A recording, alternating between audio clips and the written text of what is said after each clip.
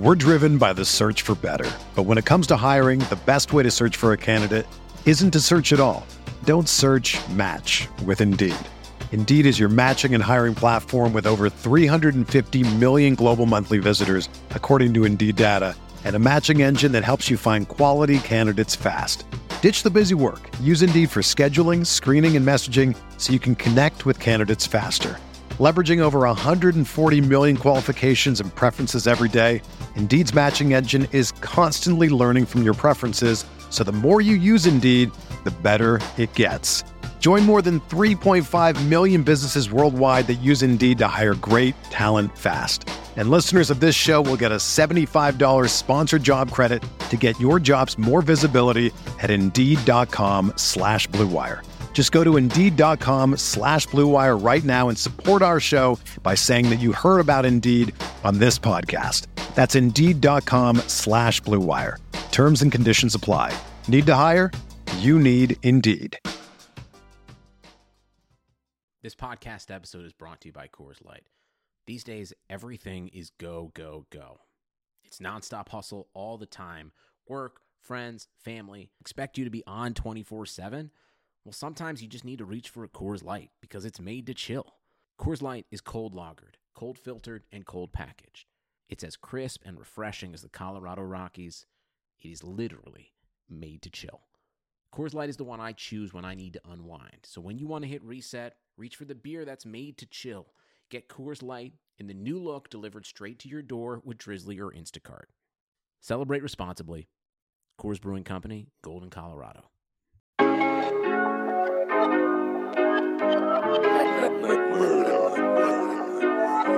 I don't need no fraud.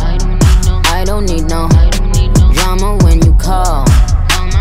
I don't need no fake.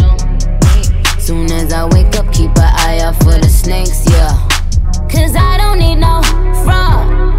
I don't need no drama when you call. I don't need no lies. Pick a side, pick a side. What's this? Leonard told me what happened, so I took it upon myself to make you a hot beverage. Oh, that's so sweet of you. Yeah, I know. Turns out being sweet isn't enough to keep a girl these days. You know, it's bad enough what happened, but then he tried to hide the fact that he sees her all the time at the university. He does? Who is it? Some girl named Mandy. Mandy Chow? Yeah. Oh, you don't need to worry about her. She's brilliant and attractive. She can do way better than Leonard. That's great. Wait a minute. I know this may sound far-fetched, but I'm on the market now. We're here.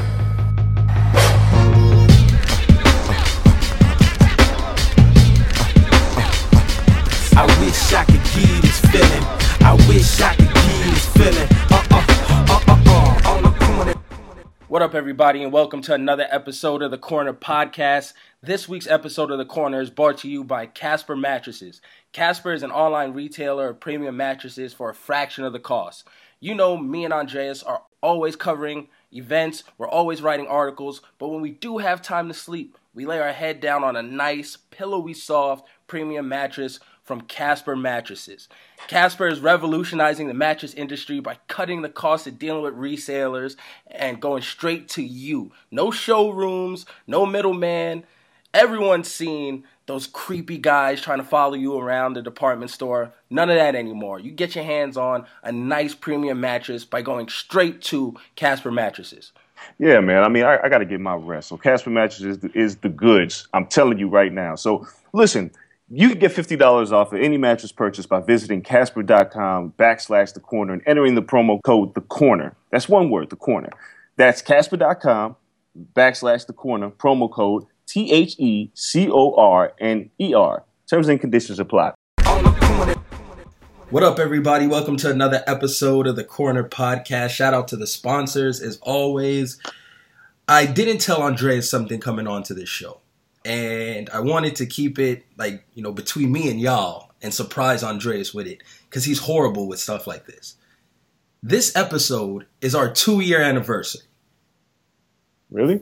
Really. For 2 years, we've stood across from each other with goddamn it, Kel moments, with old man Andreas shit. 2 years ago, we were talking the build up to WrestleMania. We're talking Mayweather Pacquiao build up. And that's how we started the show. It was 2 weeks ago to this week. So happy 2-year anniversary, the Corner Podcast. Wow, that's for real? Time flies. I don't pay attention to anything, so I don't necessarily know what's going on. But yay, 2 years. That's impressive. Wow. If anybody's been listening for that long, wow, you're crazy. But we appreciate it. Yeah, man. They didn't get us up out of here. That's good. I wasn't involved in any scandals. Shout out to our man Taxstone on the network. We're here. We're here. 2 years strong right now. Let's get into the show, though. I want to know how you felt about the Nicki Minaj response. It's not a diss track, but what is it? Like a diss verse on No Frauds. Because I know you're that pessimist on everything, and I know you don't like it. Yeah, you absolutely right. I don't care for it, man. I mean, oh boy. It was the opening. Like, a lot of people got at my neck because I wrote this piece about Remy shooting herself in the foot by dropping another one, which I think she did. Like, I don't care what anybody says. You drop an amazing track like Sheether and you follow it up with something mediocre, you leave the door wide open for somebody to come at you. And that's exactly what Remy did on No Frauds, which is not necessarily a good song by any stretch of the imagination. It's just really her responding to keep a relevancy. And now she's got like Ariana Grande has her back. Like, this is so corny, dude. This is like rap battles should never deal with who's more popular or who has more celebrity friends. It should just be about bars, and that's it. But Nicki is taking it to this new plateau of, yeah, I got more friends than you and sold more records than you. It's like, Nicki could rhyme. I just don't understand why we're going this route. And No Frauds is just, it's like trying to make a diss track a club joint.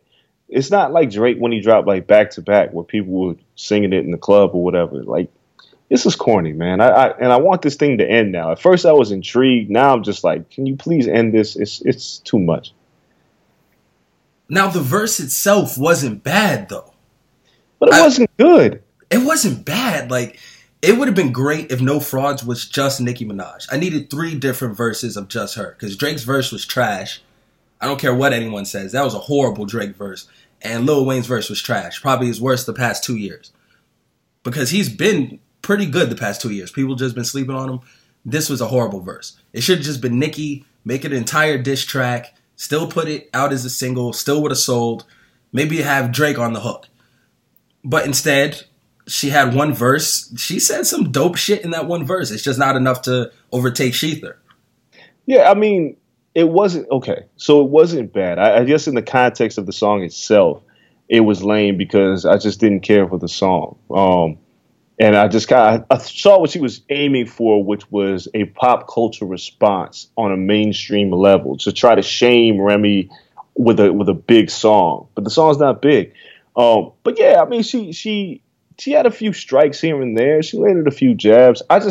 If you're going to come at somebody, come at them. Now, with that being said, you don't necessarily need 3 verses to make your point. Ask Jay-Z, who kind of annihilated everybody in one verse on Takeover. But, in Nicki's case, if Remy just dropped 7 minutes coming at you, you need to go bar for bar coming back. The landscape of female MCs is relatively small. They're always going to be pitted against each other, so it's always going to leave them at a disadvantage. But if somebody's coming for your neck, you need to come right back with something strong. And, kind of just talking about desperation is not necessarily the biggest comeback because Remy really ate your lunch with Sheether. Yeah. I mean, this kind of is getting close to even, though, unless it's over.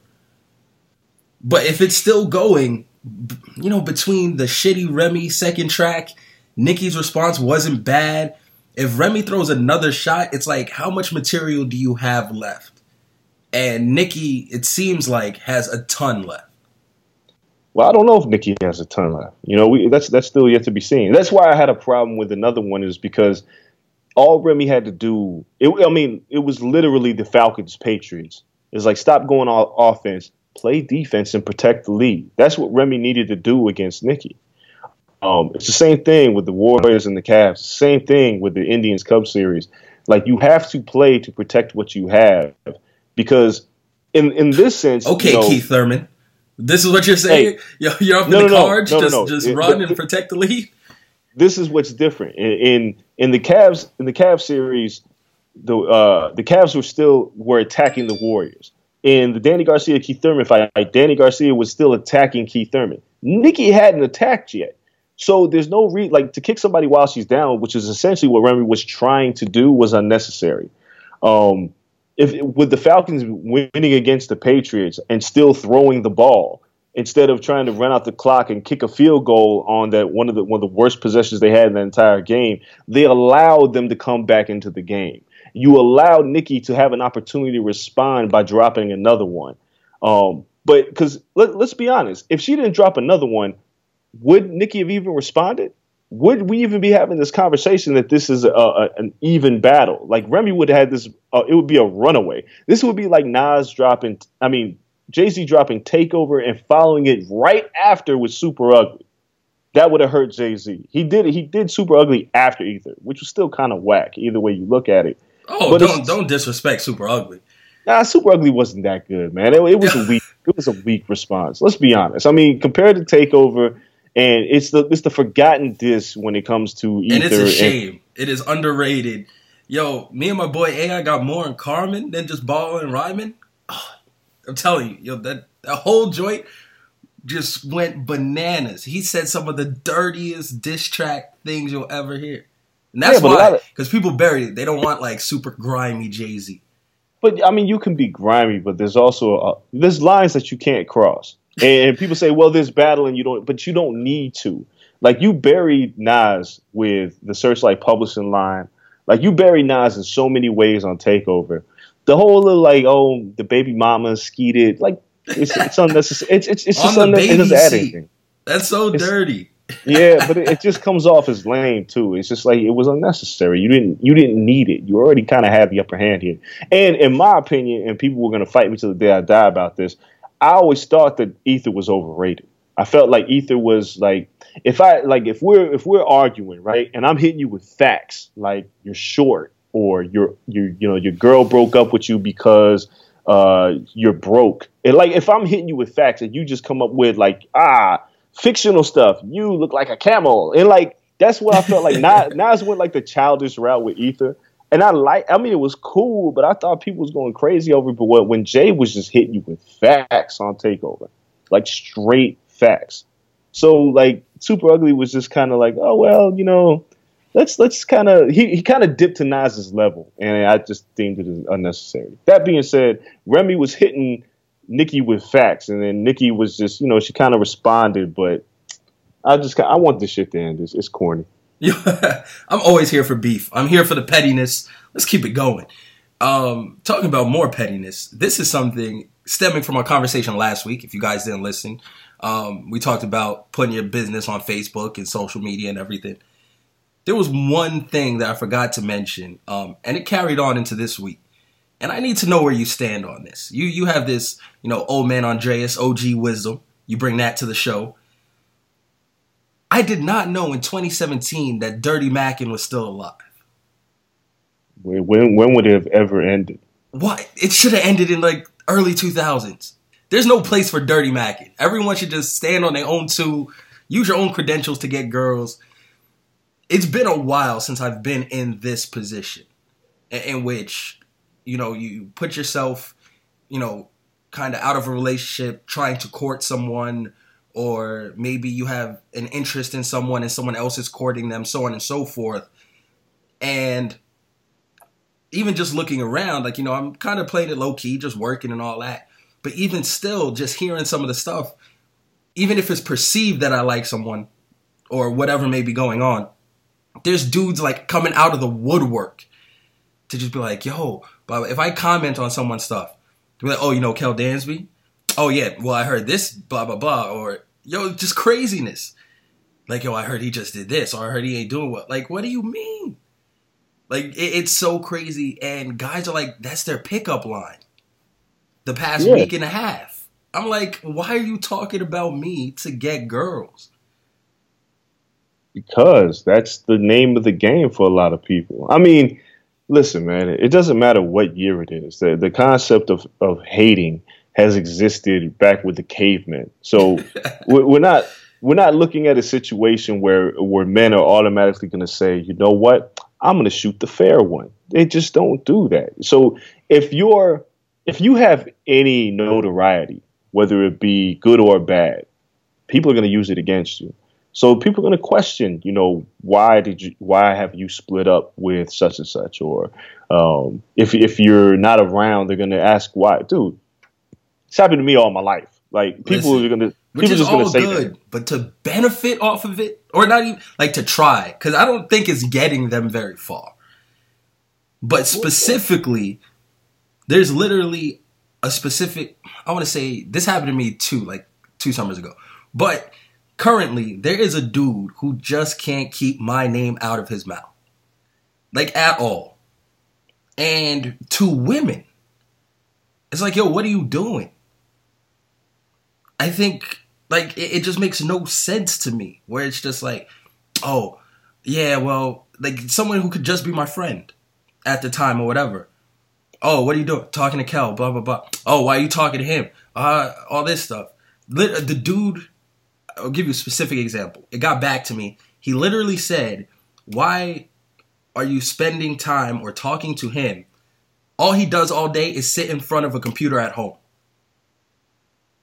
He was like, I got a job, I got a Lexus, blah, blah, blah. Why aren't you, spending time with me? And I'm like, my man, you have no clue what girls want. And that's why you and your Lexus are going to have a very great relationship. Because, like... What do you mean I sit in front of a computer all day? Like, I so happen to sit in front of a computer all day.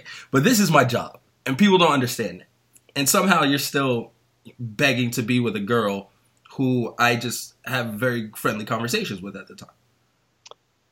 I am surprised that you are surprised. I'm thoroughly surprised. Like, yo, if I have a Lexus, I ain't talking about nobody. You know how happy I am when I get a Lexus? Some brand new wild shit? No one. Oh, I'd be so swaggy, No one can tell me anything. I'm double parking like I'm in NYC. Like everywhere I go. Just throwing that shit in park. Yo, leave the keys running. Ain't no one touching my Lexus. I'm valeting everywhere. Leave this in the front. I'm so dope if I have a Lexus. I would never speak another man's name. That's a damn shame. But that's what people do. I mean, and that's really what it is. If somebody's going to criticize you for being in front of your computer all day. I mean, look, man, I've never talked about what I have. Every once in a while, somebody will try me, and I'll be like, all right, you need to check my resume before you step to me. Because really, the credentials speak for themselves. But people are going to hate, man. Like, that's just what it is. And dudes are going to hate on you for what you do. And rather than get upset with it, just deal with it. I mean, unless you're going to fight somebody, what's the point? Yo, once again, I haven't had a fight since like the 5th grade. No one's tried to fight me. We talked about this also on the podcast. But if I could not get arrested, this kid might have caught the fade. Just off sight. And he looks like a nerd. There's a very specific type of person that hates on me, Andreas. It really bothers me. Like, it's like 6'1" through 6'3" husky black men that really hate on me. I haven't pegged down to type. Yeah, like to the point where it's just like, yo, what don't you like about me? Like, is it like I can't pinpoint it, but most of my haters are in that mold. And I swear, like, only thing I thought of was this Joel's line. It's like, don't watch me, watch TV. It's pay-per-view. Like, what do you think? Go do something with yourself.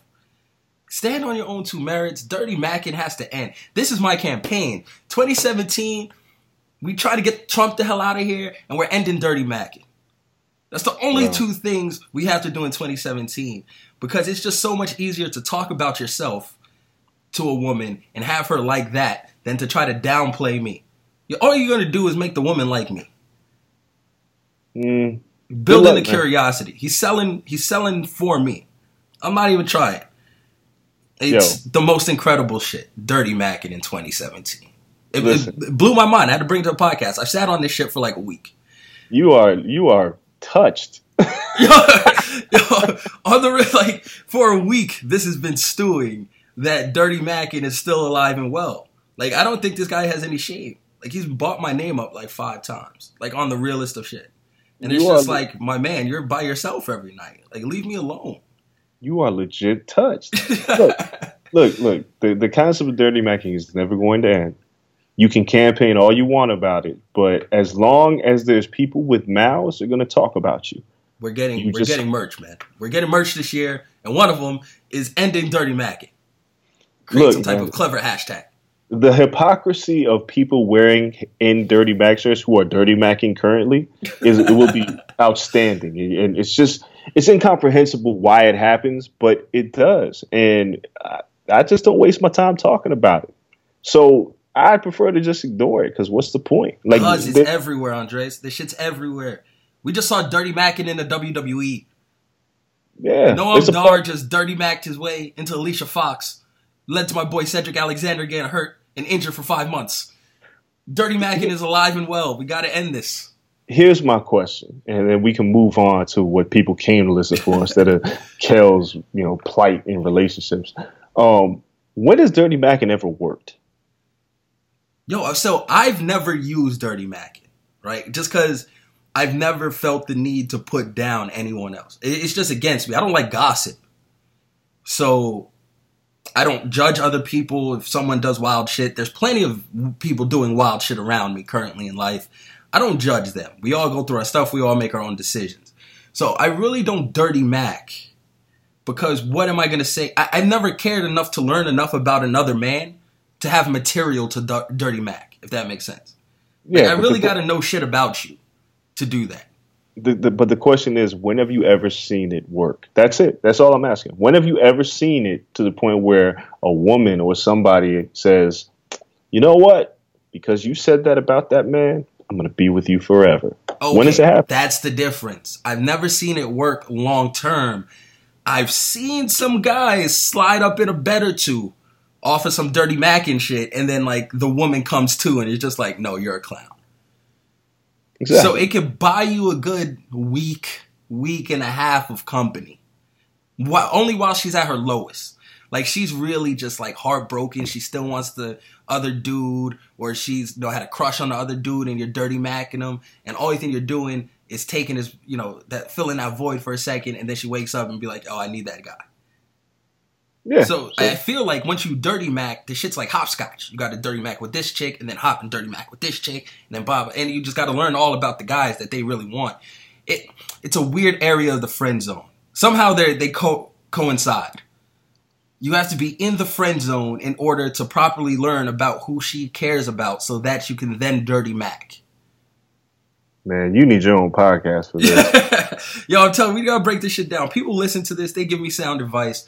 My life is wild right now, so it's nice to bring it to the podcast. Let's switch topics, though, because we do have Talk Combat Sports. Briefly, before we get full into the fight of the weekend, what the hell is happening with this weather? We're not in New York for a reason. Global warming, that's what's happening. And I'm glad, because in Vegas it's 80 degrees, and in New York it's like 20 in a blizzard. Like, I was considering going to Triple G Jacobs, but nope, no thanks. It's March. Who the hell has snow in March?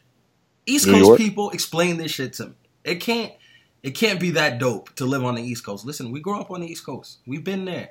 It can't be that dope. It ain't worth the snow in March. As an adult, I ain't doing it. I ain't paying double my rent and having snow and having to shovel out my car every morning. I can't do it. I don't even catch the subway. Everybody in New York got constructs on right now. Everybody's wearing Timbs. Yeah, no, the weather's bad. So, it is what it is. It caused for like the media workouts to be canceled with Triple G and Jacobs. It's caused a lot. And in New York, if you've never been to New York, you really don't understand how difficult it is to navigate. If you don't understand the subway, if you're traveling as an out-of-towner. So the snow just really doesn't help. So I passed, Yeah, and it kind of ruined a lot of the buzz around the fight. Yeah, it hurt it. I mean, the buzz is what it is. It's 49 other states that are not dealing with the nonsense that New York is dealing with. So we'll see if it affects attendance, which I doubt. People in New York, the blizzard's over, so the worst is done. So I figure they'll still show up for this massive fight. Well, massive. It's a big fight. Triple G and Danny Jacobs, which we'll talk about. But yeah, weather sucks, man. Weather sucks. I'm just happy to be basking in the sunlight of Las Vegas, where it's 80 degrees. Outside, with a mojito in hand, I'm sure. Yeah, I mean, the fight itself is still going to be good. That's one thing we can count on, is that it doesn't matter, if there's half the building, full building, whatever it may be. It doesn't matter if they only sell 300,000 pay-per-views. I think we're in for one hell of a show.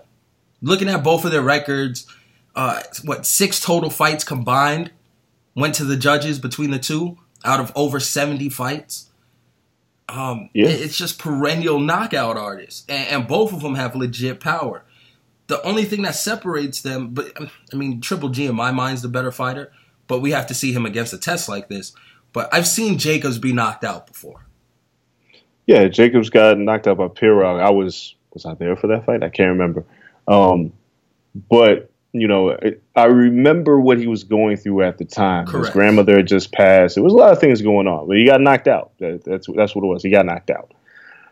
This is a fight that everybody should watch, and I say it, and people keep saying that I'm crazy for it. But when I said it almost 2 years ago, that I looked forward to this fight almost more than I did to Canelo and Triple G, because I think that Danny Jacobs is a true middleweight and is almost a more polished fighter than Canelo in some aspects. I think Canelo's gotten a lot better, but this fight carries a ton of intrigue. It's two real middleweights who just knock people out, squaring off. And what Jacobs has done against Peter Quinlan and Sergio Moore in recent fights, it's only heightened the anticipation. Somebody's going to get knocked out. I don't see this thing going the distance. And I kind of figure that Jacobs is going to get knocked out. But it should be fun. Yeah, I have Jacobs getting knocked out, but it wouldn't surprise me to see him knock down Triple G. Triple G gets hit a lot. It would surprise me to see Triple G get knocked down, because Triple G's never been knocked down. A lot of people have never been knocked down until they get knocked down. Yeah, but I don't think this will be the one. I think Danny Jacobs he's a strong puncher. He's not necessarily a knockout artist. He doesn't have one-hit power, and neither does Triple G for that matter. But there's a difference when you look at a guy like Triple G who has basically cement in his hands. So it's like, you tell Macklin he doesn't have one-hit power. Well, yeah, I mean, of course, people get knocked out with one punch. I mean, Floyd Mayweather's knocked out people with one punch. Hard to believe, but early in his career, that's what happened. But when you have somebody with cement in their hands and they will systematically and methodically wear you down with punches, that's where this is going to go. Because Gennady's not a guy who throws punches with power. He doesn't load up. If you watch him fight, the most fascinating thing about him is that he sits on his punches, but every punch hurts. Everybody that I've ever talked to that has fought Gennady Golovkin says the same thing. All of his punches hurt. It's not like he sets you up with a jab and throws the right hand and he throws a lot of power behind that right hand. The jab is like a pity pat punch. They all hurt. And when he goes to the body, that hurts. And I think that's where he's going to have a distinct advantage, is that Jacobs has never dealt with somebody who throws with the kind of power that Gennady has. It's like a blunt instrument that you're getting hit with over and over and over again. And therein lies my issue with Danny Jacobs, is he's not a great defensive fighter. So, Triple G cutting off the ring is going to be a problem for him. I think Danny's going to get his shots in. I just don't think he's going to be able to put Triple G down. Yeah, I mean, they have to take a well-timed punch to put him down. I still don't have, him winning the fight. I wouldn't be surprised if, Triple G puts a glove on the ground, something like that, gets a little quick count, and we rock from there. But I have Triple G finishing it. Quick official prediction, I'm going to say 8th round TKO. Yeah, I'm going to say this is going to be a late stoppage, too. Like I said, I think it's going to be exciting for about 4 rounds. I think this is also interesting because I don't think Triple G is going to toy with his food before he eats it. I think for a lot of his fights, he goes in saying, he's good, but I'm going to make this big drama show. I think he comes in that with a lot of fights with that mentality, and he makes them more fun than they need to be. This, I don't think he's going to play around. I don't think Abel Sanchez is going to allow him to play around in this fight. I think he's going to come and try to get the job done. And, yeah, I think it's going to be a methodical wearing down of Danny Jacobs. And with that being said, if Triple G wins this fight and dominates Danny Jacobs, then I think we're going to have to shut up. I think a lot of people are going to have to stop saying that he hasn't fought anybody and legitimately give this man his due as one of the best pound-for-pound fighters in the world. You've been championing that cart for a while. Yeah. We'll see. I mean, first place I'm going is Glasses Malone's Twitter page. Because, Glasses just has it out for Triple G. Yeah, a lot of people do, and I've made the same argument. This is not a guy who's coming off the streets. He's an Olympic silver medalist who has never lost a fight, who nobody wants to fight for a reason. And people argue, well, he's slow, or he's this, or he's that, or he didn't look good against Kell Brook. Did he finish Kell Brook? Yes, he did. Or he didn't look good against this guy? Did he finish him? Yes, he did. It's hard to criticize somebody who knocks everybody out, but people are going to find a way to criticize him. They're going to find, oh, well, he got hit by Kell Brook. You know what? Floyd Mayweather got hit by Marcos Maidana multiple times. Does that take away from the fact that he's the greatest fighter of our generation? Absolutely not. People just need to cut it out. So if Triple G wins, which I expect him to, look, he's got to be close to the top of the pound-for-pound list. If Andre Ward, Sergey Kovalev, and Chico Chocolatito are in front of him, I don't know if Gennady destroys Danny Jacobs, how you can keep him out of the top 3. Yeah, I mean, it's hard to drop Kovalev, though. A man that I thought won the fight. Because that's who would have to drop out. Because technically he lost. So you can't drop Andre Ward down, even though my 2 eyes said that Andre Ward lost. I agree, though. Triple G would definitely have to be top 5 if he wins. You mentioned Roman Gonzalez, Chocolatito, co-main event. That's going to be always a good fight when he's involved. But is it time for him to move up? To me, he's run out of competition. I know he's tiny, but go up. Take the chance of taking a loss. 130 has a wealth of fighters that he can fight. It's just really a matter of his body can make that jump. And I'll be honest, I don't know enough about Chocolatito's weight cut to really determine whether a jump in weight class is necessary for him. Some guys, they just can't make the jump. Is it necessary for his pockets, though? Because once again, all you think you have to do is weigh under the limit. Yeah, but is it so it's necessary not for his like pockets? you can fight 130 and come in at 128. It's tough, man. I mean, I'd like to see him go up, but there's still some business. People would like to see him fight Cuadras. I mean, there's fights for him still available. Unfortunately, he's kind of in Mighty Mouse territory where he's recognized as the best pound-for-pound fighter, but there aren't too many recognizable names for him to fight. I need to see him move up after this. People do it at higher weights. I understand you might be the smaller guy. Test yourself. That's all that. Test the skills. Before we take a quick break, we have to touch on David Lemieux knocking Stevens out last weekend. I watched it on Twitter. I saw the highlights. I watched it a smooth 20 times. Because it was such a slick punch. Lemieux throws that right hand, or it's a left. Stevens never sees it coming, and he crumbles. Is that fighter, you think that holds up as knockout of the year? Man, we got a long way to go. It's a long way to go. I'm not sure if I'm going to see anything like that. He put him under the ropes. No, it was pretty brutal. Stiff. I mean, it was pretty brutal. But yeah, we've got a long way to go for knockout of the year. But it's definitely the front runner right now. It was the perfect one-punch knockout. He caught him right on the chin and put him right to sleep. And it kind of speaks to, David Lemieux is a power puncher with a lot of power in his hands, and he couldn't hurt Gennady Golovkin. It speaks a lot to how good Golovkin is when you watch these two guys go in there. David Lemieux absolutely decimates Curtis Stevens. And then you look at what okay before then, though. He did. But you look at that and you look at these are two guys who both got knocked out by Triple G. And Triple G had very little problems with either of them. Like, he destroyed both of them. It's tough, man. But when it comes to knockout of the year, yeah, it's the front runner. It's March. Like, we've got 9 months to go. Yeah, it's hard to top that, though. Like, sometimes you just see something and you be like, yeah, that's going to stand up. Like last year's Wrestle Kingdom matches. You're like, it happened on January 4th, but these are probably going to be matches of the year. This KO is just like, yeah, I don't really see it going anywhere. We'll see, man. He was starch clean. If there's a number of fights that can happen. There's a number of even higher profile fights that can end in a scintillating knockout that can change our perception of knockout of the year. So, only thing crazier is McGregor knocking out Floyd.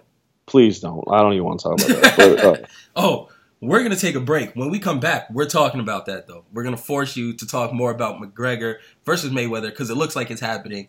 and it's going to be the bane of your existence because you got to be in the building, and there's going to be a tent and a circus, just like there was for the Pacquiao fight.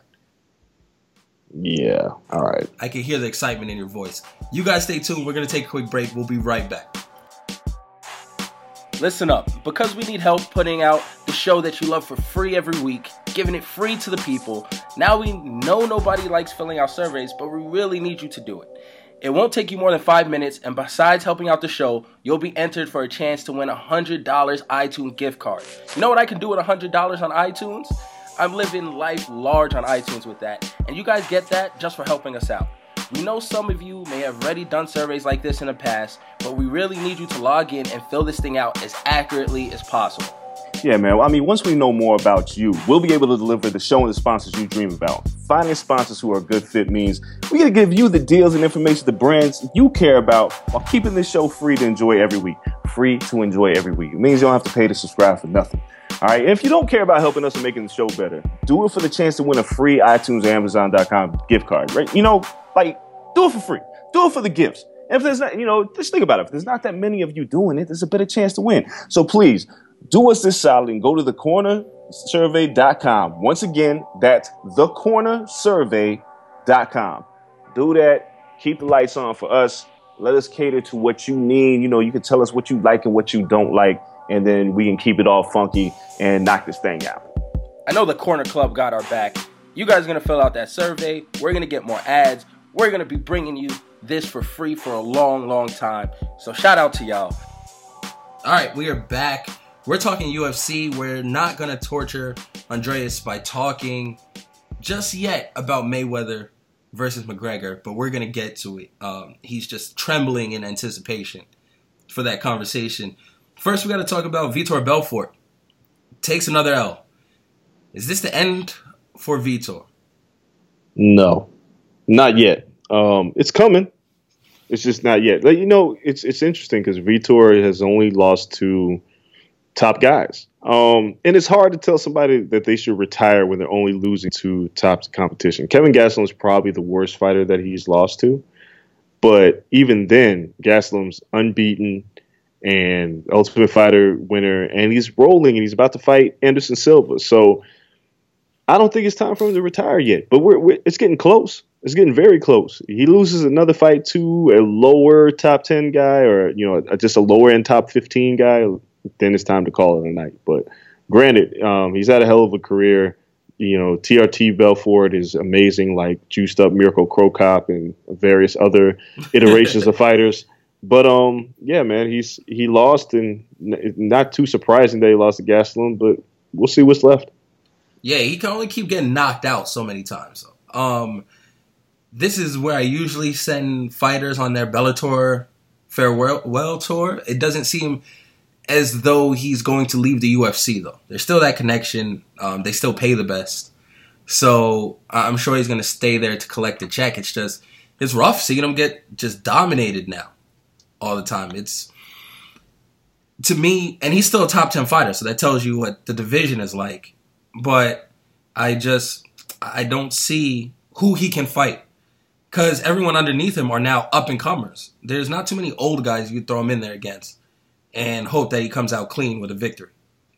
Well, I mean, that's kind of what you have to do. I mean, ultimately, you have to be a stepping stone. You know, if you're an old head, you're a name that a young fighter needs to put on their resume. It's kind of similar to what I wouldn't say they're necessarily trying to do, but the Yair Rodriguez-Frankie Edgar fight that's booked for 212. Yeah, 12 or 11? 211, I think. That's 211. One hell of a gatekeeper, though. Right. So but you need those names on your resume for the general public to recognize. So Vitor Belfort's a guy who, he's a gatekeeper now. And if you look at the middleweight division, you know, he's maybe a fight for somebody like Uriah Hall, who's trying to claw his way back into relevancy, or even a Derek Brunson or a Talis Leites, or even a Sam Alvey. The middleweight division is thin as it is. So Vitor, you know, Vitor's farewell tour, he's pretty much fought everybody that there is to fight in the upper half of the middleweight division. He'll probably take another fight, and if he loses to, like I said, to a lower top 15 guy, he's got to go. Time to go. The end of Vitor. Talking about the Belfort article, you touched on it. He's only lost to top-tier guys. us at Champions, for the day at least, have turned into the death row of MMA journalism. We are full Tupac, Snoop. Like, we got to put, like, the Suge Knight bandana on you. You got to let the baldy rock. Because all I see online in the MMA community are people just talking about the article where it says Vitor only loses to legends. And the only thing they point out is Kelvin Gastelum. I was like, okay, he just lost to Gastelum. But look at the rest of the resume. But for some reason, that like title has really just perked the ears of everyone. Elias Theodoro retweeted it, and I don't know why he took offense to it all of a sudden. But that had got some traction, like 150 retweets or something crazy. We saw it earlier today. We were talking about it. It's funny to me how people are scared of something new.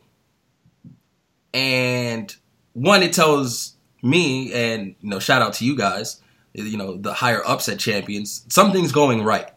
Because whenever you can drive conversation, you're doing your job. So for a publication that hasn't been around that long to drive conversation and get retweets from fighters and all this stuff and just garner an opinion one way or the other, something's going right. But I don't know how people can just automatically like, okay, well, this is a new site. Oh, well, they're not this site. They're not MMA fighting. They're not MMA junkie. It's like, okay, we just like, it's new. So you're scared because it's new? Like, damn, we're doing something right. Well, MMA journalism is full of a bunch of cynics. And it's interesting because, my background, even before combat sports, is in music. So I dealt with the same thing coming from other websites. And my motto, and not to get too much into this whole journalism thing, but my motto with any site that I've ran as an editor, when it was Hip Hop DX or when it was Hip Hop Site, even when I was at BET, my motto has always been the competition is not your peers. Like I don't compete with the MMA fightings and the MMA junkies because they're established and they are who they are. When I was at Hip Hop DX and all hip hop was at the top of the food chain when it came to hip hop websites, my goal was to beat all hip hop because once you beat them, then what?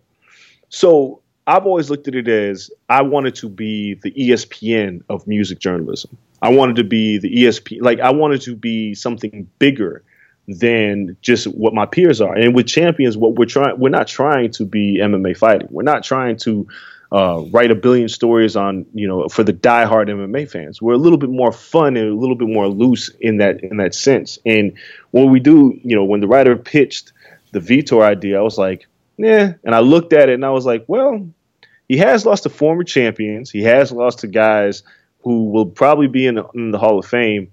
People didn't like the title. And they pointed out Gastelum. People were like, well, Jacare is not a legend. Well, all right, fine. I mean, it's fucking good.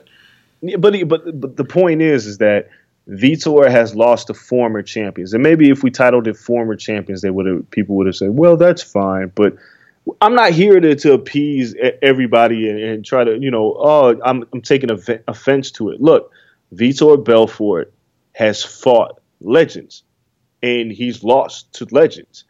And Kelvin Gastelum is probably the most unaccomplished fighter, even though he's an Ultimate Fighter champion that is out there. You're going to be hard pressed to find somebody with the portfolio that Vitor Belfort has, like him or not.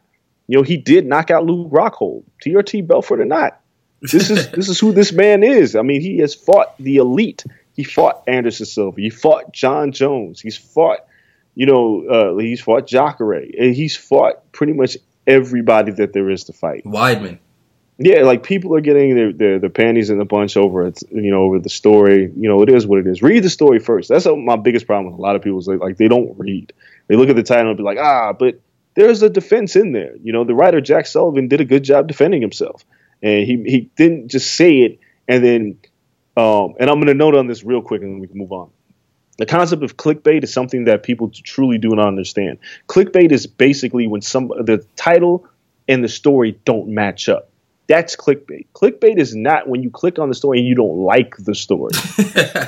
That's not clickbait because Jack, what he did is he backed up every fighter that Vitor has lost with their credentials. That's not clickbait. Y'all got to get this shit right. Clickbait is if I say, open this and find out how John Jones cheated on his wife. And the article is about John Jones cheating in a fight. Like, that's clickbait. People got to get that shit right. We're not clickbaiting you. We're giving you something. If you want to disagree with it, fine. I love it. I live for this stuff. Even MMA, like, I love journalism beef. Man, shout out, to Jack who wrote it. This is good. Like, maybe years of pro wrestling has warped my mind, but if I can back up what I do or what I write and people don't like it, and that's what drives a narrative or gets them talking, that's just as, like, fulfilling as when people love an article I wrote or something. Like, if you're talking, I might be Roman Reigns. Who knows? As much as I hate the guy, I might be the journalism equivalent of Roman Reigns. Because people say "goddamn it, Kel" all the time, and they can, just shout that shit from the mountaintops and say I'm crazy for thinking this or writing this, but they're talking. So even the boos, it means something. Like, sometimes you just gotta be the heel. If you really feel it, you gotta really put it out there. And it's crazy just to hear your perspective on it. Like, yo, okay, we're not chasing this site, we're not chasing that site. Because I don't think, like, the goal is to ever be like those sites. Because that's where people, like, lose focus. But I tell you this much, like, Ariel has 8 straight awards for MMA Journalist of the Year. Yeah, that shit gotta stop. Like, if I have a goal, it's to win that award. And for no other reason that I want to be Brock Lesnar. I want to end the streak. So I don't care when it takes me, how long it takes me. Whoever ends that streak, it's going to be dope. And why not? Well, why not? Along the process of things I want to accomplish, which there are many, I wouldn't mind taking that off his hands. Well, here's my. I know we're diving into journalism, but here's my thing. Like, the MMA awards are not legitimate, and I'm not saying this to discredit Ariel winning the award, but let's be honest here. It's done by a magazine. It's not like an academy of people who are voting. It's a magazine who's doing an award show, like the Source Awards. They're not legitimate. And it's fine that they have the awards. I'm glad that they exist, but I don't care. You know what I'm saying? Like, what I've come to find out in this world of journalism, whether it's music, whether it's entertainment, combat sports, it's really there's a lot of boys clubs in these things. And, like, I'm in the Boxing Writers Association, which is cool. I didn't submit. I completely spaced submitting for, like, Article of the Year and all that stuff. But a quick story is, several years ago, I applied to be part of the Boxing Writers Association, and they denied me. And the reason why wasn't a legitimate one. And I can't even remember what the reason was. It was something silly, and there was like I want to say it was a fight, but there was a debate as to why one person didn't vote for me. And that person ended up voting for me now. And, well, not even now. I've been in the Boxing Writers Association for several years now, but I didn't need the Boxing Writers Association to legitimize what I do. Same with the MMA awards, is I don't need that to legitimize what I do. What legitimizes what I do is my bank account. And what legitimizes what I do is the success that I've seen from what I've done over the course of a decade and a half of being in journalism. And awards are cool, but I don't need them, man. Like, being recognized by your peers, like, and again, you're AJ Styles. You're the AJ Styles equivalent. You're just like, my work speaks for myself. Yeah, but, like, never to take away from Ariel, because I think personally that Ariel is an excellent journalist. That's some good work. I like it. And I think, like, there's people that, I've just found a lot of people talk about people having biases and stuff like that. Like, some people don't like Dan Raphael. Some people don't like Kevin Iole. Look, man, preference is cool, but again, I'm just not in here. I'm not here to appease everybody. There are going to be people who don't like what I write about or don't like what I do. Like, my pop culture stories, my music stories, there's people that don't like what I do. And I'm not here for you. I'm here to give you an alternate perception on something. This is what I do. When there's a prevailing thought on a subject, I give you the curveball. And then you take that and either you agree with it or you disagree with it. But I'm here to I rattle the cage. I shake things up, and then I move along with my day. But I'm not here to satisfy you. I'm here to satisfy my family and take care of what I do. This podcast is great. I love talking to y'all. Like, I love people that care about what I say. But whether it's one person or 1,000 people or 1 million people listening, it's fine because my bank account still stays the same. So I'm not really worried about you per se. So, if you don't like it, if I don't win an award, it's okay. I'm good. I'm not stressing it. I want the gold. It's cool, cranking out articles. It's like cranking out 5-star matches. But sooner or later, you want to headline WrestleMania. You want to fight on the biggest stage. You want the gold. But every award is delegitimized by what we do. So it's WWE belts? Are we continuing the comparison? Well, think about it. Like, we say, like, everybody's holy grail in music is the Grammy. And we have delegitimized the Grammy Awards over the years because the artists that we think are supposed to win don't win. Correct. Right? So at the end of the day, when Kendrick Lamar didn't win a Grammy, or when Kanye West didn't win the Grammy for Best Album of the Year, or Beyonce, we have said that award show is no longer legitimate. But that doesn't mean that person's lost their fan base. So that I don't think Kendrick Lamar needs a Grammy to legitimize himself, just like Jay-Z or Kanye or Nas or anybody else has needed that award to legitimize themselves. We said the same thing about the Oscars until finally Moonlight won. We don't like Denzel is the greatest actor of our generation. I could care less what anybody says, but the man has only won one Best Actor award. So how much weight do you put in really chasing the gold rather than putting in work and being recognized as a legend? Those awards don't mean that much at the end of the day. No, that's true. I just feel like it goes.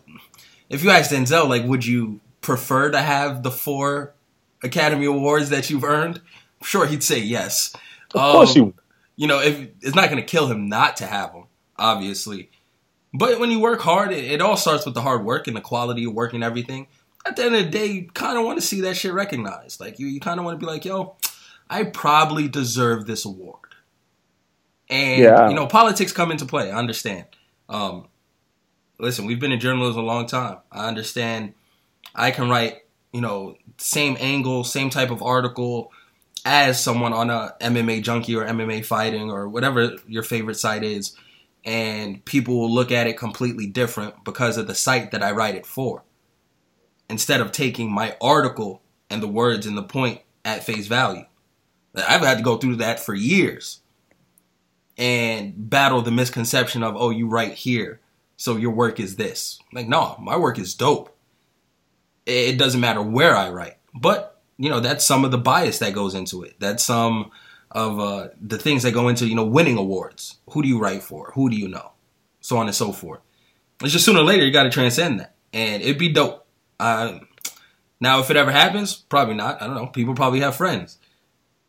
But if that streak ends, it's going to be dope. It's going to be legendary. Now that we kind of ran through the gamut of journalism, Mayweather ended his retirement. Let's burst your bubble. God. Let's get you going. He officially ended the retirement now, just in case you were wondering. It's out there. He is back. And for one man, and it's Conor McGregor. Dana White went on Conan and talked about it. Says fight's going to happen. It takes too much money. Andreas, you're going to see that fight. We're going to be there. We're going to be covering it. It's going to happen this year. It just is. How are we going to get there? What is it going to take for them to sit down and be like, okay, let's make it happen? Oh, boy. All right, where do we start? Let's start with Floyd Mayweather announcing that he's coming out of retirement. All right. To match Floyd Mayweather coming out of retirement, I just came out of retirement to go fishing. Who gives a shit? Floyd coming out of retirement with no opponent doesn't matter. That statement was a statement that meant absolutely nothing. I don't understand why people got so worked up over it. Because who cares? Like, if I say I'm coming out of retirement to play basketball, but I don't have a team that picks me up, I'm not out of retirement. I'm still fucking retired. So Floyd Mayweather saying he came out of retirement is just him. What he's doing is he's trying to embarrass and shame the UFC into allowing this fight to happen. And whether it works or not is still yet to be seen. But, even with the June 10th hold date at T-Mobile Arena, people freaked out. Like, oh, T-Mobile's held for June 10th. Look, dude, I can mention almost 12 different times arenas were held for Mayweather-Pacquiao. It means nothing. It's a hold date. You go to the commission, you put in for a date, and you say, this is possible that this can happen. There's a hold date right now on June 17th for Kovalev Ward. Doesn't mean that the fight's going to happen. It just means that somebody's trying to make it happen. I guarantee you that Floyd Mayweather is the one who put in for June 10th. That doesn't mean it's going to happen. It doesn't mean anything's advanced because it only takes one promoter to put a hold on a date. That being said, Dana White is right. There's too much money left on the table for this fight not to happen. However, the problem is who's going to blink first? Because that's all we're at right now. Somebody's got to blink. And I guarantee you it's not going to be Floyd Mayweather or Al Heyman or Showtime. So what's going to have to, in order for this fight to happen, which I'm not very confident it happens this year, if it does happen, it's going to require WME IMG to step aside and take a payout because I've said it time and time again. The biggest hurdle for this fight is who is going to produce it. It's not really about the fighters. It's about the production of the fight and who carries that lion's share of the money. Because if you remember, like Mayweather-Pacquiao took forever to happen, not just because of the fight, but because of the logistics. And you had to figure out who was going to air the replay. You had to figure out who the commentary teams were. And people were like, well, that's stupid. No, it's serious business. Who will be the commentary team for Mayweather-McGregor? You think obviously the UFC is going to want to have Joe Rogan. Showtime's going to want to have Mauro Ranallo. There's going to be a debate there. Who's going to air the replay? Where's the pay-per-view going to be produced? Is it going to be a Showtime pay-per-view? Is it going to be a UFC pay-per-view? These are the things, all the boxes that you got to check. And WME is going to have to allow Showtime to produce this pay-per-view because it's a boxing match at the end of the day. Because now if you drift into the territory of, well, let's put some MMA fights on the card, now you're running into a whole different logistical issue, which means now you have to have a cage and an octagon in the same arena for a fight. And people say, well, it happened in like Bellator, but it was a nightmare how it looked. There's so much that's going into this fight. The best, if ideally the best route would be for WME IMG to step aside, accept money, and pay out McGregor, and then allow Anderson Silva to fight Roy Jones, and allow Nate Diaz to fight another boxer, and have a boxing card. That's the best route you can probably go. But I'm just not, I'm not sold on this yet. It's still chatter. Like they still got it. And who the fuck is Dana White? Yo, he's the guy with the power to hold up the fight. That's not it. Really. Not really. Conor can't do shit without. Conor can't make the fight happen without Dana taking a step back. I beg to differ. If WME, if they say, Dana, shut the fuck up, this is what's going to happen. Dana has to shut the fuck up and let this thing happen. Yeah. So it's really not Dana. He has the power. Yeah. If Ari Emanuel steps up and says, I'm accepting this buyout from Showtime, you shut up and let this fight happen, it's going to happen. Oh, so, and that only takes, what, $100 million? $150 to just buy him out, stand to the side, collect this check, be quiet? But there's a lot of logistical things that happen here. Just because Dana White goes on TV, it's just like Conor McGregor going on TV and saying, I want this fight to happen. You have no power. You have no leverage. Manny Pacquiao saying he wants to fight Floyd Mayweather meant absolutely nothing because he has no leverage in negotiations. So Dana White saying it, yeah, well, he's got a little bit more leverage because he's the president, but it's really going to be up to Ari Emanuel and WME to figure out how they want to handle this and how they want to go into negotiations with Showtime. That's it. No, yeah, it's crazy. We got to wait and see how it plays out. But I think it happens. I'm almost positive the fight happens. And we'll be there. Now, what to expect from the fight? Who knows? But I feel like it's going to happen, and we're going to be front row like, yo, I can't believe this actually came to fruition. Because you laughed at it a year ago. I still laugh at it. It's still a joke. Let's be clear. If the fight happens, it's still a joke. There's no way that you can legitimize this fight by any stretch of the imagination. It's intriguing on a circus level, but that's about it. And I've been sitting here listening to people tell me that Conor has a chance. You can't I can't fathom a man who has never lost a boxing match losing to a man who has never fought in a boxing match. How?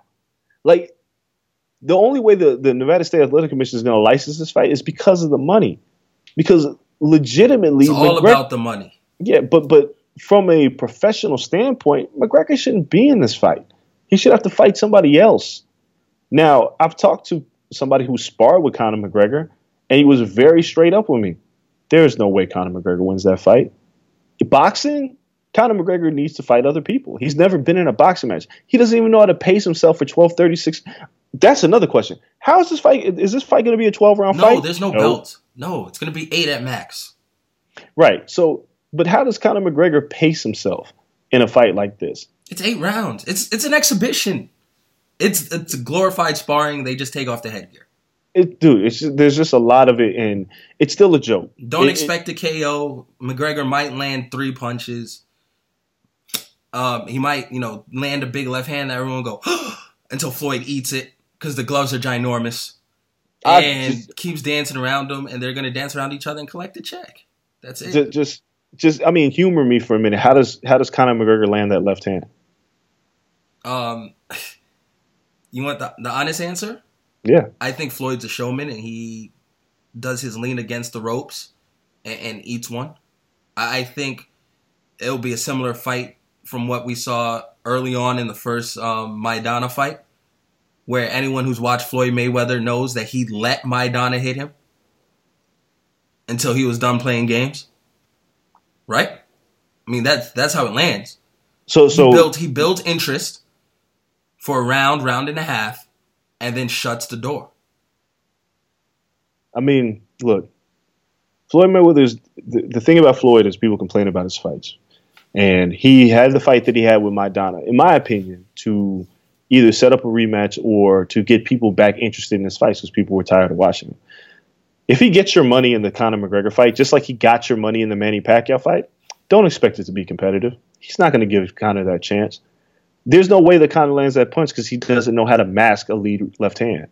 And it's like I'm not even a boxer, but it's like basic boxing science. Like, a lead left hand is a very disrespectful punch. Like, Floyd lands a lead right hand, and it's very disrespectful because it's a punch that you should see coming. Conor will never land that left hand without masking it behind the jab and knowing how to properly set it up. His footwork's even bad. So so much of his game is using his kicks to mask it. He doesn't have kicks. I have to worry about one thing. It's this dude and his 2 hands. Floyd is worried about one thing for 20 years and has never lost a fight. You think he's going to just all of a sudden have a brain fart against Conor McGregor? I don't think so. But, y'all have fun with it, and we'll listen to Skip Bayless and everybody else talk about how Conor has a chance. And that's what it does. I'm not mad at Floyd for taking this check because I'd do it too.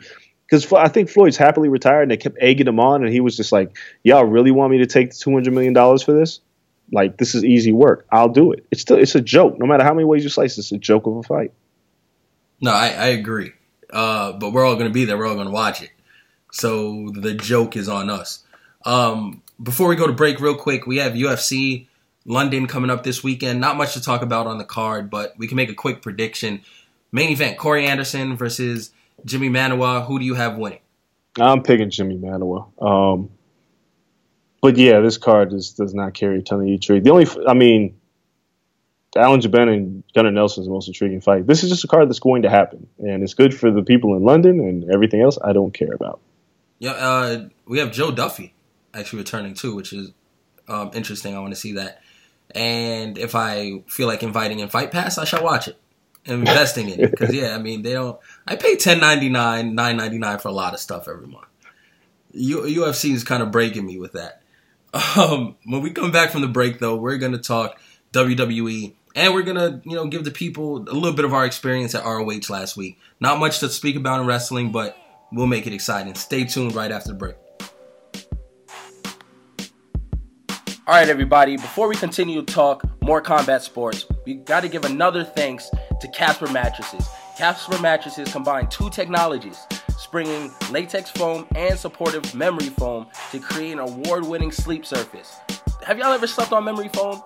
It's like floating on air. It's that great. And this is how we get our sleep. So you guys make sure that you check it out. Casper mattresses are made in the USA and have free shipping and returns to the US and Canada. Shout out to the Great North. You can buy your Casper mattress easy online, and it's completely risk-free. Look, dude, you spend like a third of your life sleeping, and Casper understands the importance of trying out a mattress before you commit. Look, so if you aren't satisfied with the Casper mattress, you got a 100-day period. Yeah, that's right, 100 days. You know, like 100 days of sleeping, by about that time, I think I know if I like my mattress. So get a Casper mattress for $500 for a twin or $950 for a king size. And you can save an additional $50 towards your Casper mattress by going to Casper.com/thecorner and entering the promo code TheCorner. That's Casper.com/thecorner. Promo code TheCorner to save $50 towards your Casper purchase. Terms and conditions apply. Look, again, man, I like to sleep, and these things are for real.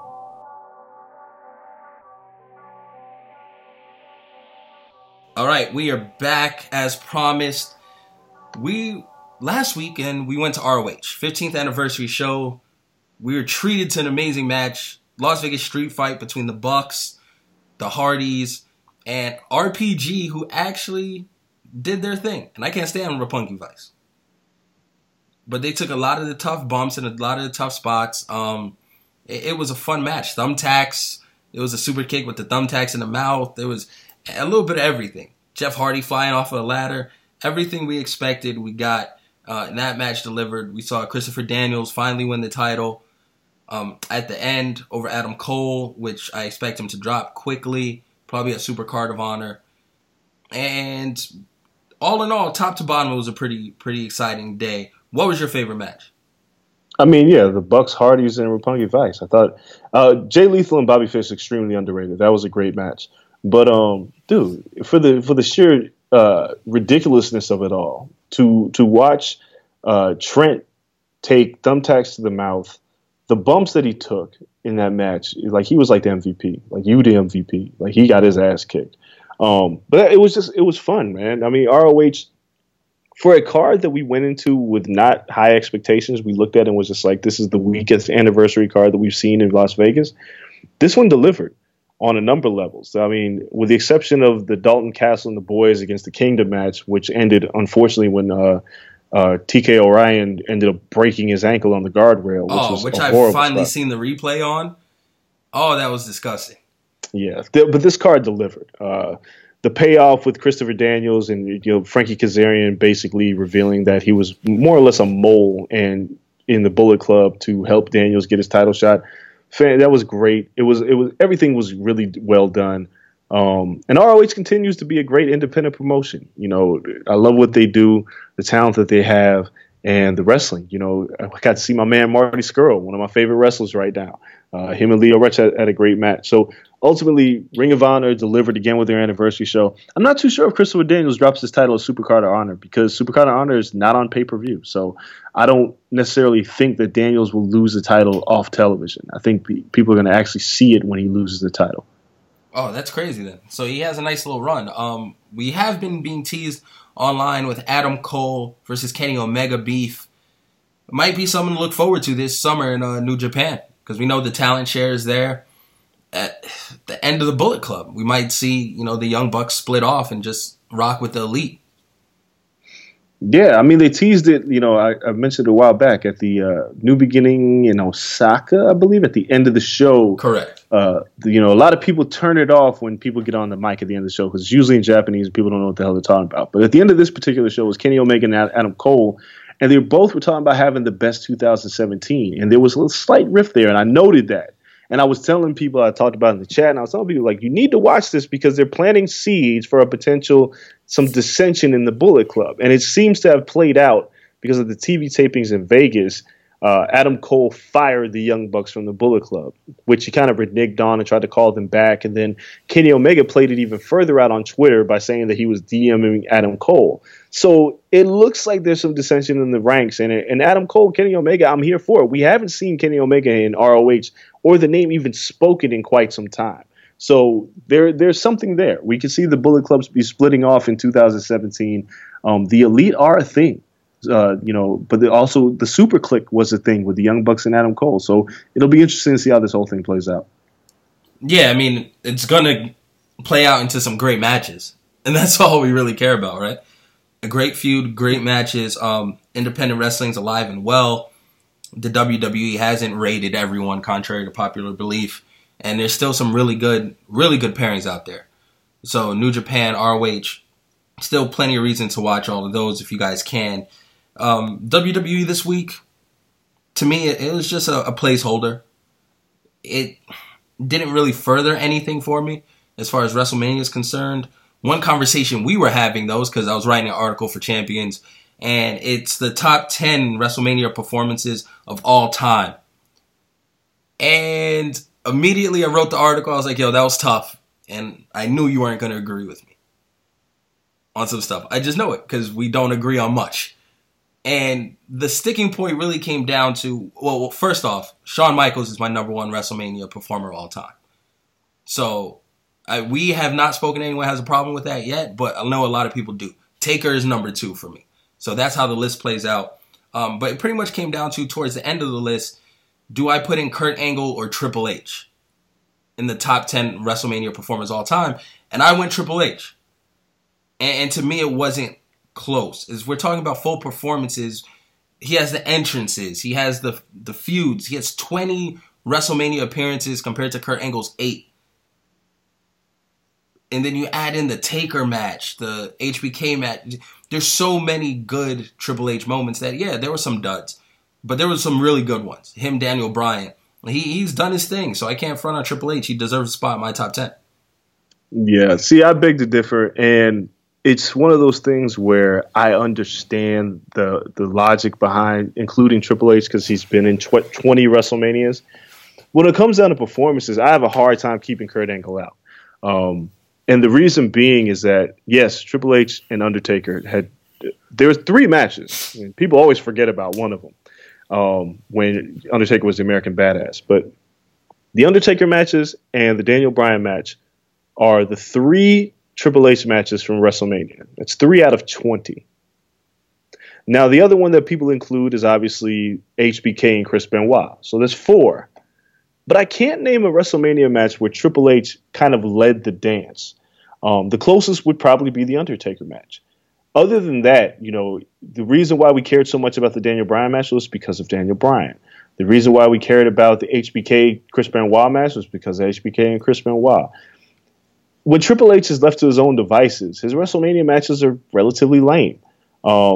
He ends up hogging the spotlight, and it's like a nepotism thing where he is constantly putting himself in these positions to where he should succeed. But from me, at least, he's failed more often than not. But you look at Randy Orton, Triple H. Triple H should have put Randy Orton over that night, even though Orton was the heel, but he won. Triple H versus Roman Reigns, which was basically a walkout match at this last WrestleMania. Nobody cared about. The Triple H John Cena matches, yeah, they happened, but who cares? Kurt Angle, on the other hand, has only had one WrestleMania match that I was like, and that was against Kane. Other than that, you look at the Shawn Michaels match, which is considered one of the greatest WrestleMania matches of all time. You look at the Brock Lesnar match, which is considered one of the greatest WrestleMania matches of all time. You look at the Eddie Guerrero match, which is considered one of the greatest WrestleMania matches of all time. Very good matches. And all of them, in terms of performances, would put Kurt Angle over as a better performer. But I get it. Triple H has the better entrance. Triple H has the better feud. Like, dude, there was a Kurt Angle Chris Benoit match at WrestleMania 17 that had literally no build. And it was one of the best matches of the night, but it had nothing. Kurt has been able to do a lot with a little in the short amount of time that he's had. And for that reason, like percentage-wise, Kurt Angle's had a better string of performances. But I get it. Y'all want to argue Triple H because he's had these moments. But, dude, there are so many duds. It's almost the same reason why I have a hard time putting Undertaker at number 2, even though I can now because of these last string of performances. But, Undertaker's first half of his WrestleMania career was terrible. Yeah, they had him fighting, like, whoever was just big. Well, I mean, look, he had a decent match with Jake the Snake. He had the Giant Gonzalez, which was horrible. His Big Boss Man match was terrible. His match with who was on his team? It was like a handicap match. I can't remember who it was. But he's had some duds, man. And then it wasn't until the Shawn Michaels run. Well, no, I'm sorry. Let me take that back. He had a great match with Batista. He had a great match with Edge. And then he had the Shawn Michaels. And then, like, his last string of WrestleMania performances was all great. Because Brock Lesnar match sucked. Horrible. You know, granted, the one of his worst ever. Yeah. Even the Bray Wyatt match was like, whatever. But I get it. But it's like, to me, so, like, you have to perform. And I think, like, when you look at performances, I always look at Macho Man Randy Savage, who I think had one of the most underrated runs in WrestleMania of all time, between the what is considered the greatest match, or 1A and 1B, with Shawn Michaels Undertaker against Steamboat. That was WrestleMania 3. WrestleMania 4 was him winning the title in the tournament. WrestleMania 5 was probably one of the best built feuds heading into a WrestleMania with against Hulk Hogan. WrestleMania 6 was the retirement match with Ultimate Warrior. And then WrestleMania 7 was against Ric Flair. Dude, who had a better run than that in back-to-back WrestleManias than Macho Man Randy Savage? It's kind of hard to argue. But I get it. Undertaker, but leaving Kurt Angle off, it's tough, man. I have a hard time leaving him off. But I get what you people are saying when you talk about everything else. His in-ring work has just never done it for me. Ever. I mean, I can't argue the caliber of wrestlers, right? Because Angle's a better wrestler. But WrestleMania performances alone, it's hard to keep Triple H out. And this year, him versus Rollins actually has some potential. Yeah, but that's my problem. They all do. And then the in-ring product happens and people kind of like shrug their shoulders. Like Triple H and Roman Reigns had a decent build and Triple H was kind of over. But that match, who cares? Like Triple H against Jericho. Damn, I almost forgot about that. Triple H against Jericho in Toronto when when Rock and Hogan happened. That should have been the main event. But I feel like Triple H and his power, he puts himself in these positions where he succeeds, and more often than not, he fails. Like you have a hard time really remembering Triple H matches. Yeah, I mean Triple H and Sting was bad.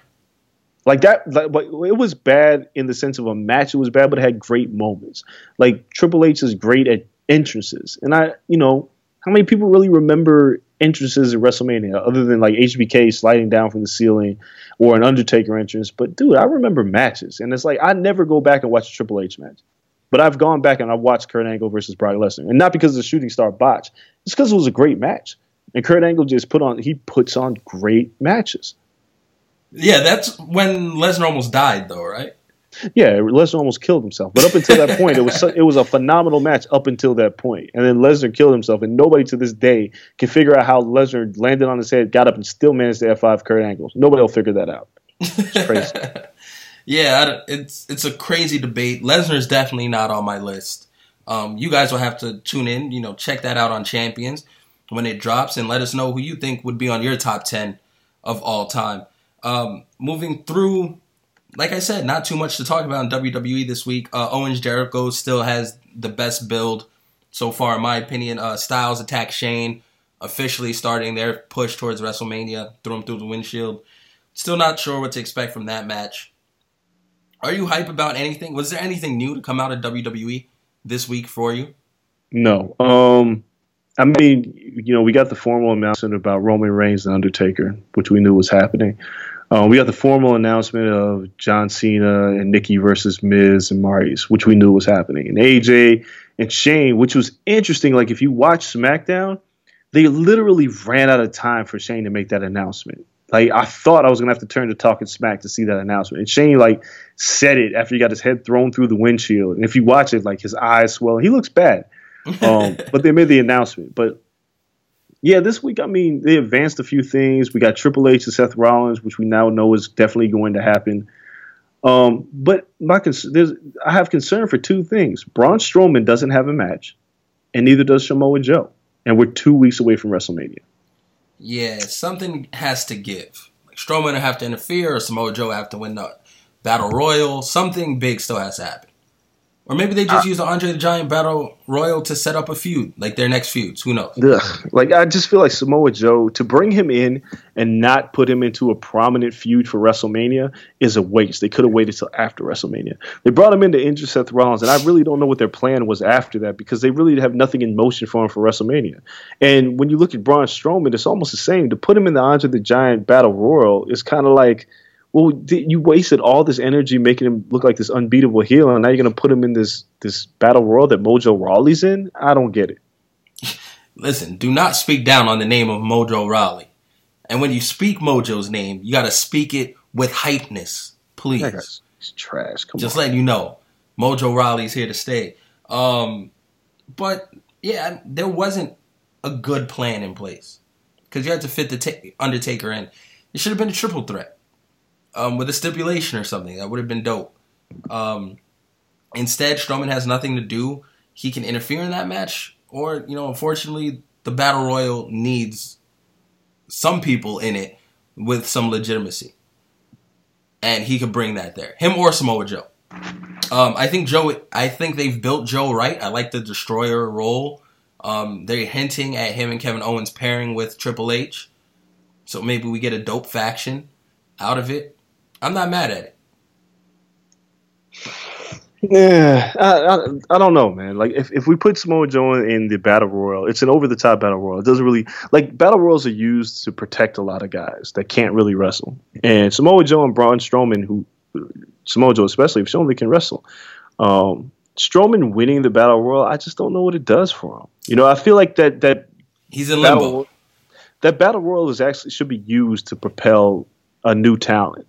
It helped when Cesaro threw the Big Show over the top. When Baron Corbin won, it was kind of like his arrival to the main roster. Braun Strowman's already arrived. It's kind of so Mojo has as well. So why put them in? Have them, if they're both involved in this, I'll be disgusted because that means one of them has to lose. Yeah. So they just got to figure it out, man.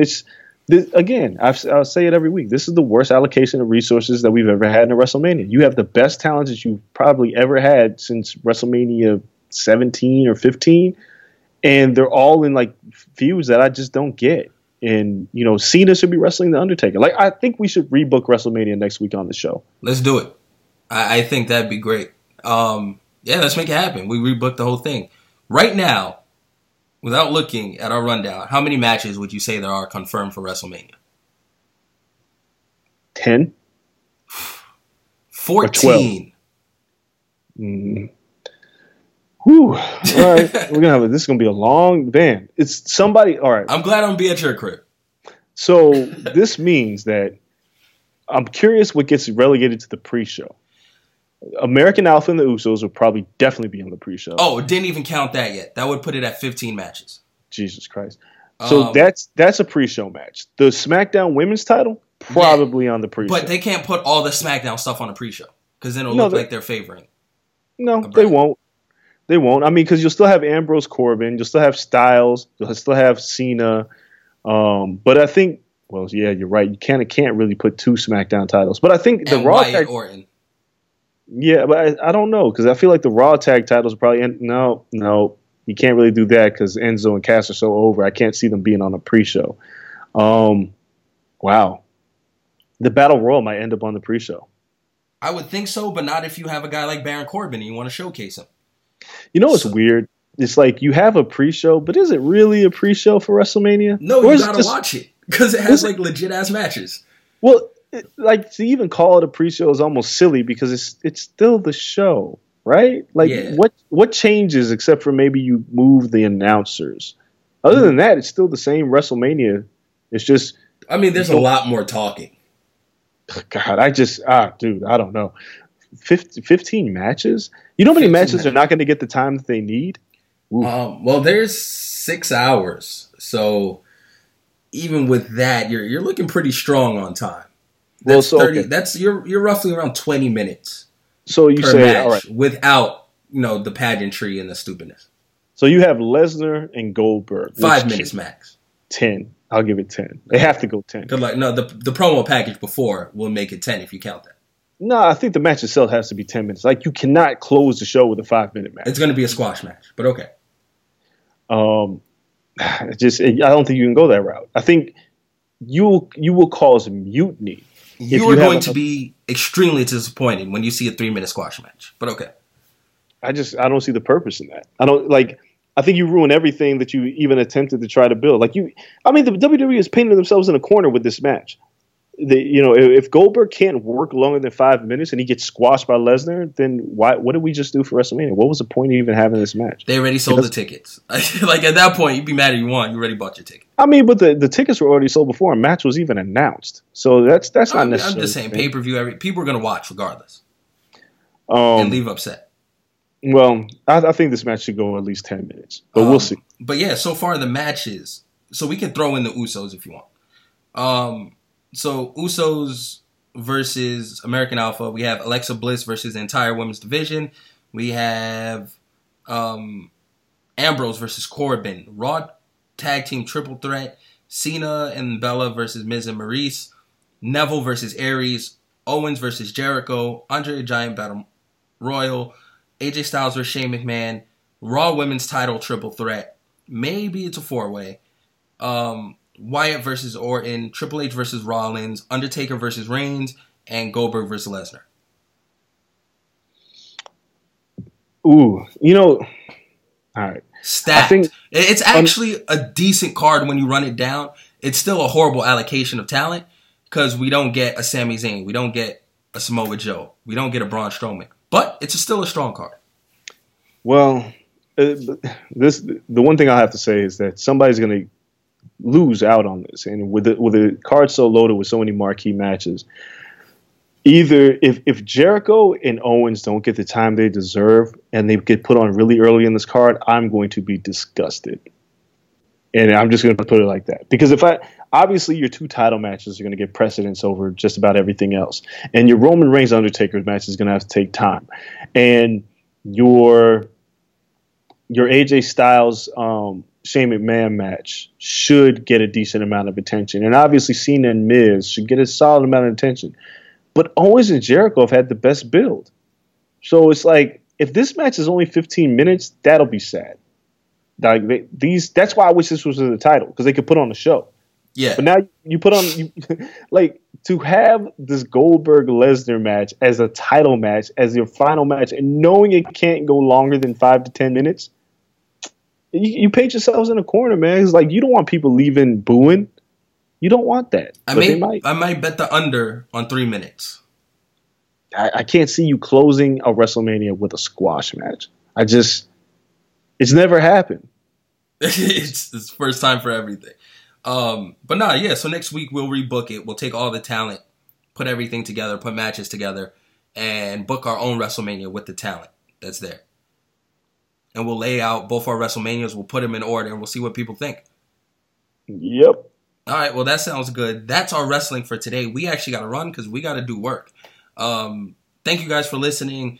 Next week, more show. We'll recap Triple G. We'll have our WrestleMania rebooking. UFC, we'll do a recap, and we'll start building towards UFC 210. That's in a couple of weeks. I'm sure we'll have some news as well. Any breaking news we'll discuss. You can find us on social media at The Corner LSN on all platforms. I'm at Kel Dansby on everything. He's at Andreas Hale on everything. That's the roundup of the show. Until next week, thank you for listening. We're out. Peace. Everyone is talking about magnesium. It's all you hear about. But why? What do we know about magnesium? Well, magnesium is the #1 mineral that 75% of Americans are deficient in. If you are a woman over 35, magnesium will help you rediscover balance, energy, and vitality. Magnesium supports more than 300 enzymatic reactions in your body, including those involved in hormonal balance. From functional medicine doctors to mental well-being and female hormone experts, we all know that magnesium is the one mineral to improve all aspects of well-being and health. But which one? Magnesium Breakthrough from Bioptimizers, the trusted choice recommended by leading experts with 7 best-absorbed forms of magnesium to ensure your body receives the support it needs for overall well-being. Go to bioptimizers.com/balance today and use code BALANCE10 for 10% off. Support your journey to wellness at bioptimizers.com/balance. Magnesium Breakthrough from Bioptimizers, your foundation to optimal health and vitality.